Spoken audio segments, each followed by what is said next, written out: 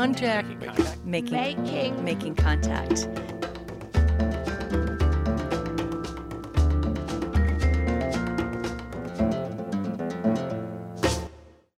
It seems like people have like rituals that help them on like a day-to-day level cope. Do you have something like that for yourself? You mean besides having a glass of wine when I'm done with my workday? No. You're listening to Making Contact and Self-Care as Selfless Act, Mental Health at the Root of Activism. I'm Paulina Velasco. This episode is all about a little talked about aspect of social justice work, mental health. A lot of us can relate to the sentiment you heard from Megan Ortiz about wanting to decompress after a long day. She's one of the many activists I interviewed for this piece. I wanted to interview people who dedicate their daily lives to serving others. I was wondering how much heavier life and work can be for an activist.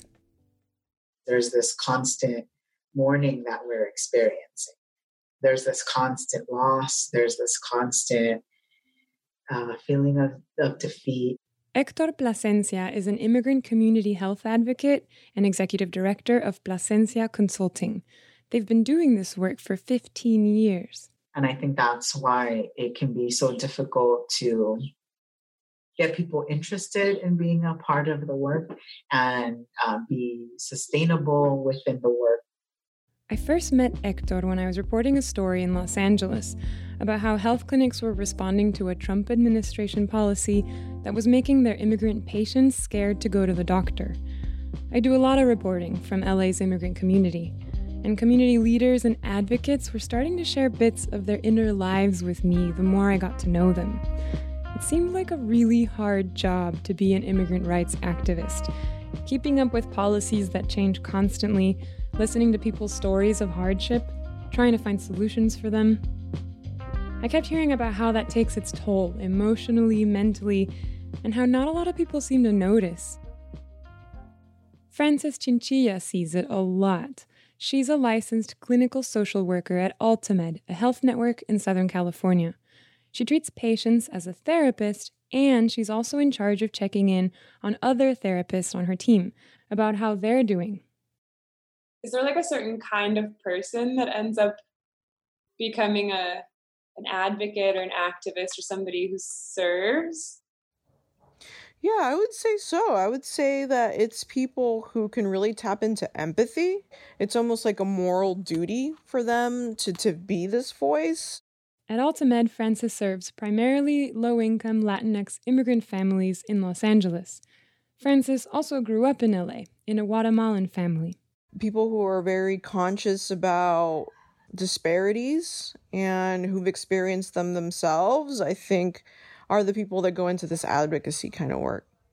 So witnessing injustice or experiencing it personally draws some people into advocacy to try to right those wrongs, which means for many people in activism or organizing work, the issues hit close to home. This is something I can relate to. I was born and raised in Southern California, but my parents and siblings came from Mexico. I think there's definitely a reason I report on experiences of immigration in the US. It's something I'm familiar with. For Evelyn Hernandez, it's basically impossible to separate her identity from the work she does. Evelyn's a lead organizer with the TPS Alliance at the Central American Resource Center in Los Angeles, where she started working about 10 years ago. She's been living in LA since the 90s when she emigrated from El Salvador. She's a recipient of TPS, or Temporary Protected Status, that allows her to live and work in the US, but she has to apply for renewal every year. And there's no path to residency or citizenship. In 2018, the Trump administration canceled TPS for Salvadorans. That meant they couldn't apply for renewal and had to leave the country forever. For Evelyn, that would mean leaving her 3 US-born sons behind. She remembers the exact moment she heard the bad news. I remember that we were watching TV, we were having a family dinner. We have these dinners together at least 2 or 3 times a week, as often as we can. Evelyn is married and calls her children the love of her life. So I remember that dinner. All four of us were sitting down and watching the news on, well, I won't give the TV channel any free advertising. But then the reporter said, TPS for Salvadorians has been canceled. You have just 18 months left and then it's over. That was the last one. Y después de eso ya se acabó, que fue la última. Yo recuerdo la cara de mi hijo, ¿verdad? I remember my son's faces. They all turned around to look at me. It turned into such a bitter dinner. I felt enraged, powerless. I was angry. My children should not be living through this just because of the Trump administration. Mis hijos no deben de estar pasando una situación así por la administración Trump.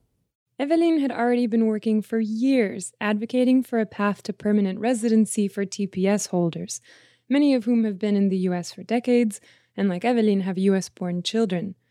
So this moment for her was like a call to arms. Yo estoy luchando por mantenerme firme por mis hijos. I'm fighting to stay strong for my children. In my picture of the future, I don't see myself living in El Salvador and leaving my sons here. That was never the plan.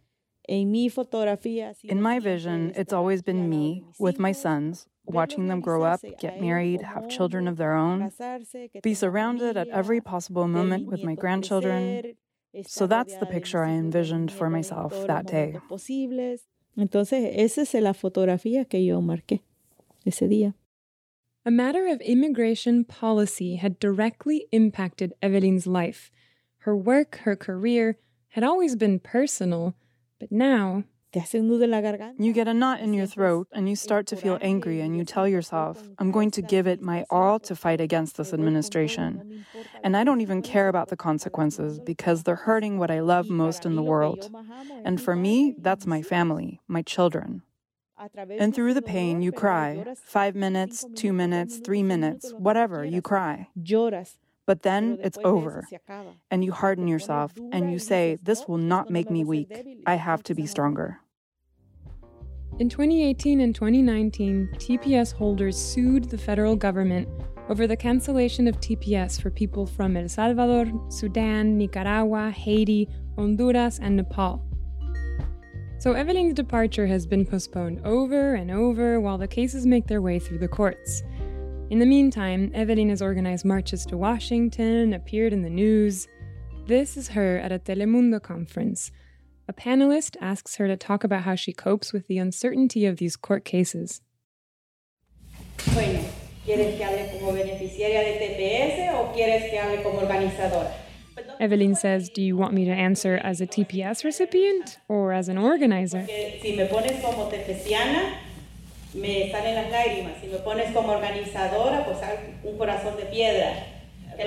If you ask me as a TPS recipient, I start crying, she says. But if you ask me as an organizer, I have a heart of stone. This is Evelyn a few months later, explaining what she meant. I tried to separate the two things. My personal life, when I get to my house, is one, and the other is my work life. I grew up in El Salvador, and in El Salvador, they say what happens when you cross the threshold of your house stays inside your house. And what happens outside your house stays outside, and you deal with it there. You don't mix up the two. No se mezclan las dos cosas. No es que no quiero ser débil, ¿verdad? Pero no quiero. It's not that I don't want to look weak. It's that I just don't want to place myself in a victim mindset. I try to block everything that might be painful to me. De verdad ni yo me lo puedo explicar porque yo solo sé. And honestly, I can't even explain it to myself. All I know is that I block the things that are painful in my soul or my heart so that I can put up a fight and concentrate on what's in front of me. Because all I know is that I have to fight to stay here, and I do not have the luxury to think too much about it. One thing that sticks out about Evelyn is that her work is so tied to her personal immigration status. But to her, it's really about family. She wants to stay in the U.S. for her sons. Frances, the therapist, says she notices a lot of her Latinx patients put family first. She says it can be a good thing. Family's like a built-in support system for us. But she also observes how a focus on family can block some people from attending to their own individual needs. Oftentimes, there is a lack, well, Yeah, oftentimes I'd say a lack of self-empathy, a lack of self-compassion, and there is this sense of like, I have to be in the service of others. My duty is to the family, to others, taking care of their needs, and having to carry that makes people believe to some degree that they have to sort of just hold it down, keep it together 24/7. And in terms of like where that stems from, culture and upbringing, I think, is usually the root of it. And all this can get in the way of a person seeking professional help. Some of that is changing, but Frances still says there's a lot of stigma around mental health. Even for first generation, second generation American patients, there's an idea like, we don't need this, we don't do this. It's not part of who we are as a culture. Oh, hell yeah. Oh, hell yeah. Porque yo no soy loca. Yeah. ¿Qué me va a decir loca? La vecina está la loca. You remember Megan Ortiz from the top of the show? She's the executive director of IDEPSCA, a workers' rights organization in Los Angeles. She's from a Puerto Rican family in New York, where she started organizing as a teenager. She's been involved in activism for about 3 decades. It's not a phase. Sorry, Mom, if this ever makes it. She says she almost hit a breaking point right before COVID-19 shut everything down in the U.S. in March 2020. This transition, like right before pandemic time, was like, oh yeah, I need to if I'm going to make it, we need to figure out the mental health situation, and I need to learn how to take better care of myself. Just because I was burning out, and I also have a tendency to overwork. I like to be, typical daughter of immigrants, be the gold star student.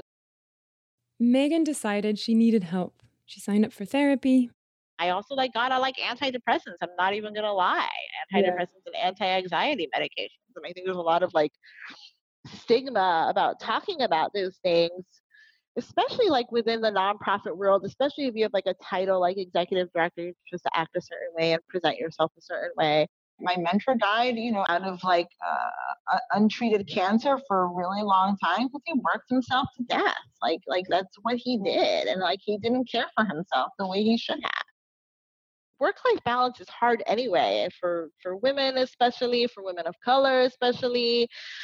I mean, so that's all of that's a lot to handle on its own. And then on top of the pandemic, and then I'm a single mother. No, that's a lot. And it's okay to say that's a lot. You're listening to Self-Care as Selfless Act, Mental Health at the Root of Activism, on Making Contact. This show is offered for free to stations around the world. Check us out on Twitter and Instagram. Our handle is making_contact.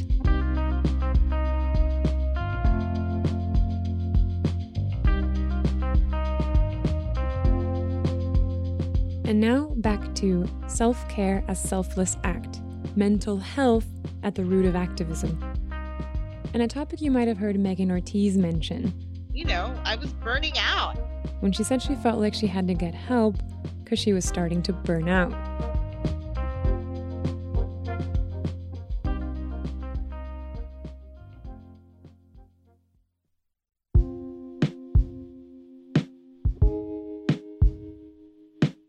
Burnout is a real mental health condition that can impact activists. It's a state of emotional, mental, and sometimes physical exhaustion that comes from working under a lot of stress for a prolonged period of time. There are several stages to burnout. The first is being enthusiastic about a job that you like doing. Organizing really helped me feel less powerless. That's Roque Armenta. They're based in LA, where they grew up in a working-class family. Their parents were born in Mexico, but grew up in the U.S. too. Roque is the Associate Director of Power California, a civic engagement group that focuses on empowering California youth. My 20s were just, I think I was starting off in my career and I felt like I needed to sacrifice so much of my life, right? And I think at the time when I was growing up, there weren't too many folks, that was the culture in organizing, I feel. The way that I think a lot of times I decompressed was hey, let's go out for a drink after, right? But I think after a while, I realized when I got to my 30s, like, I still felt like tired. In the next couple stages of burnout, you start noticing some days are harder than others. Then it becomes just chronic stress. It shows up in physical symptoms, anger, self-isolation. For Roque, it took more than 2 years to realize what they were experiencing was burnout. I couldn't think, I couldn't focus, I felt like I was bad at work. I realized like I was just almost like in a routine at work, like kind of this, like not really connected, not really excited. And that made me feel bad because I was like, you know, I felt like I'd given so much of myself to this work and like, you know, I knew I felt dedicated, but detached. I don't know how to explain this, but there was just this feeling where I knew deep down there was more, but I couldn't access it. And I think I got to a point where I was just like dreading going to work. And it took me a while to acknowledge because I also think like I didn't want to let folks down. I felt scary, like I was like ungrateful. A key part of burnout is institutional stress, feeling like you don't have control over your work schedule, for example, or that you lack support in the workplace. It can happen when someone feels an internal conflict about what they're doing, too. But it's not usually about the work itself. Frances talks about this in her own line of work as a therapist. So I think we just stumble across some frustrations with just the systems at play, not necessarily with the work that we're doing with the patients. And it's also not necessarily having all the resources that we feel that the patients might need, right? Like, services are sort of limited for people, especially undocumented people, around mental health and psychiatry and then all those adjunct other services like housing. And so there's like this systemic things that are obviously not in my control, but are really not necessarily in their control either. And so that's where the frustration happens. And there's another way that the work activists do impacts their mental health, a thing called compassion fatigue. People in the helping field are just at higher risk of burnout.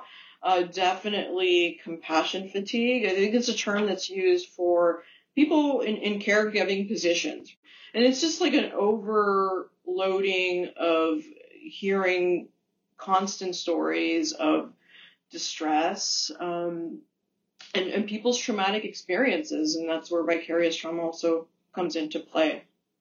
Compassion fatigue is a little different from burnout. A lot of the symptoms are similar. It's a kind of emotional exhaustion.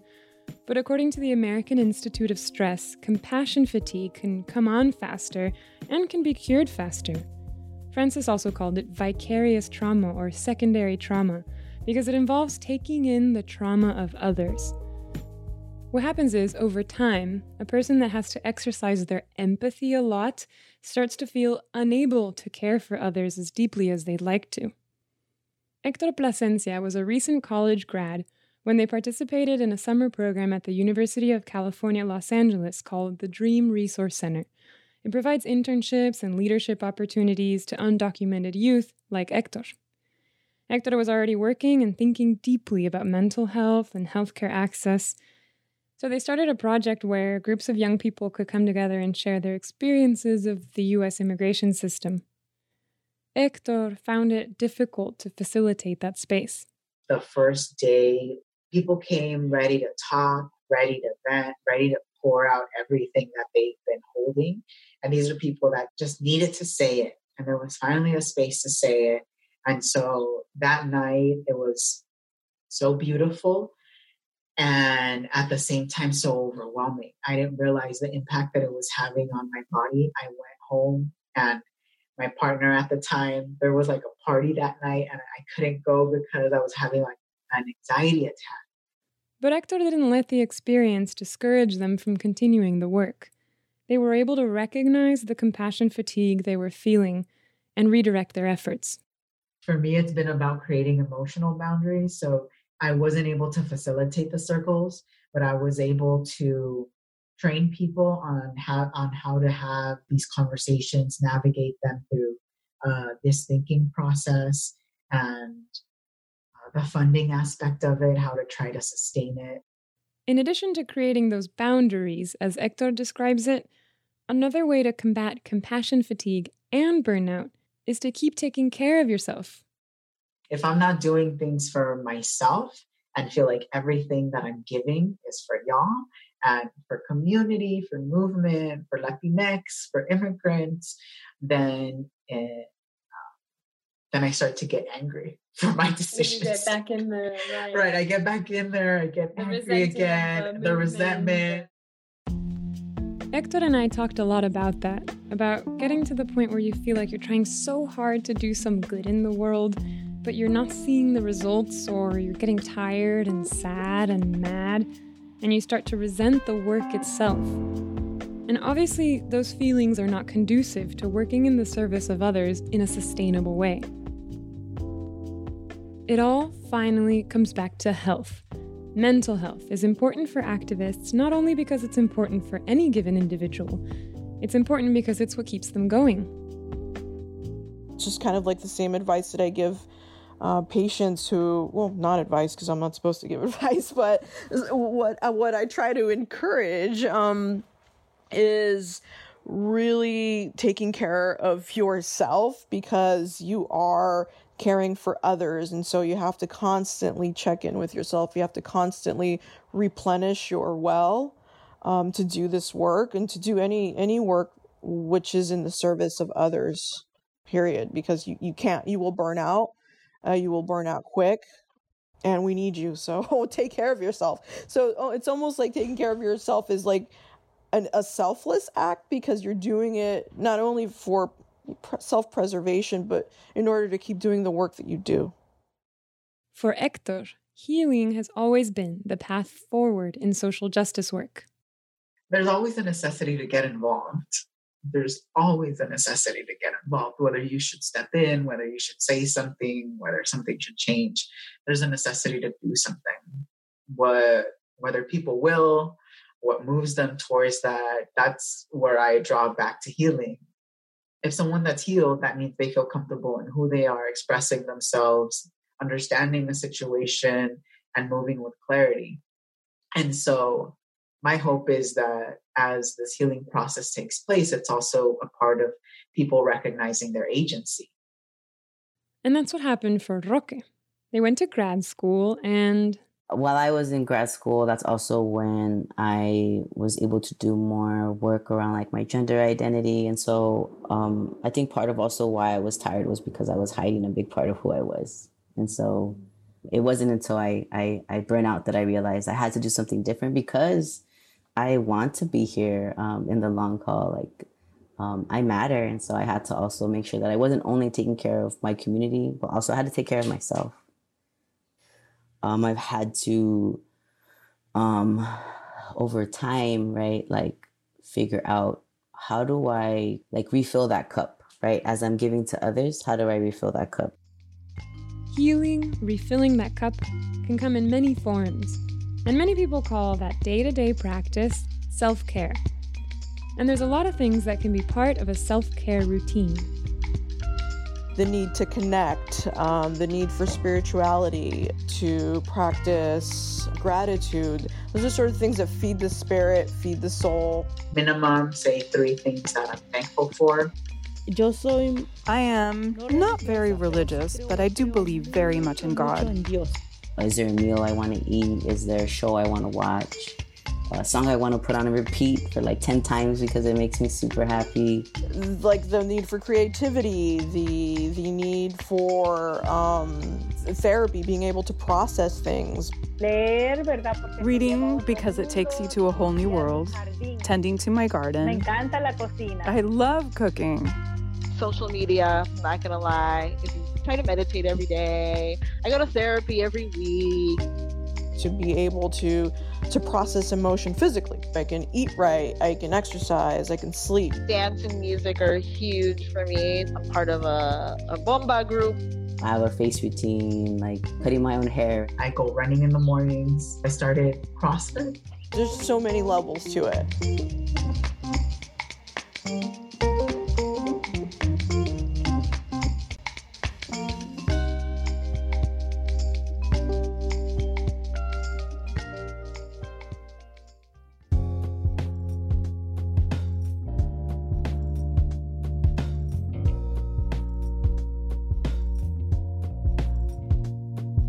A study about the freedom of the press carried out in the 1940s, called the Hutchins Commission, wrote this, quote, "It is no longer enough to report the fact truthfully. It is now necessary to report the truth about the fact.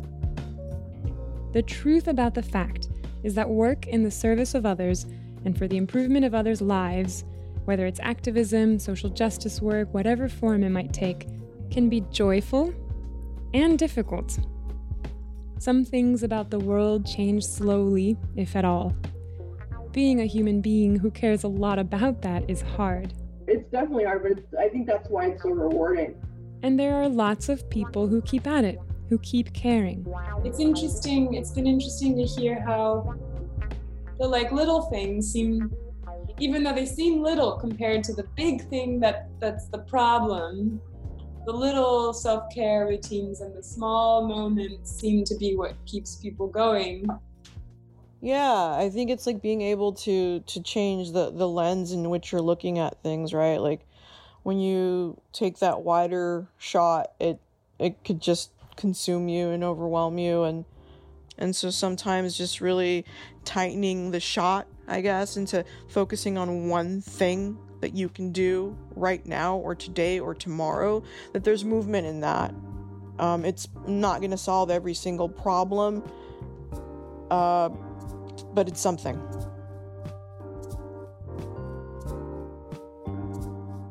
That was Frances Chinchilla, a licensed social worker with AltaMed Health Services. We also heard from Hector Plasencia. There's always a necessity to get involved. Roca Armenta. As I'm giving to others, how do I refill that cup? Evelyn Hernandez. Yo estoy luchando por mantenerme firme por mis hijos. And Megan Ortiz. All of that's a lot to handle on its own, and it's okay to say that's a lot. Special thanks also to Dr. Sandra Pisano and to Jocelyn Perez, who I spoke to for this project as well. I'm Paulina Velasco in Los Angeles. You can find photos of the people you heard from in this piece on my social media accounts. I'm at _Pina Velasco, that's PINAVELASCO. There you can also find resources that Frances, Roque, Hector, and the others recommend for mental health and self-care, books, IG accounts, blogs. This piece was produced as a project for the USC Center for Health Journalism's 2020 California Fellowship. Special thanks to Catherine Stifter. It was edited by Monica Lopez. Mariana Karstens did the voiceover for Evelyn Hernandez.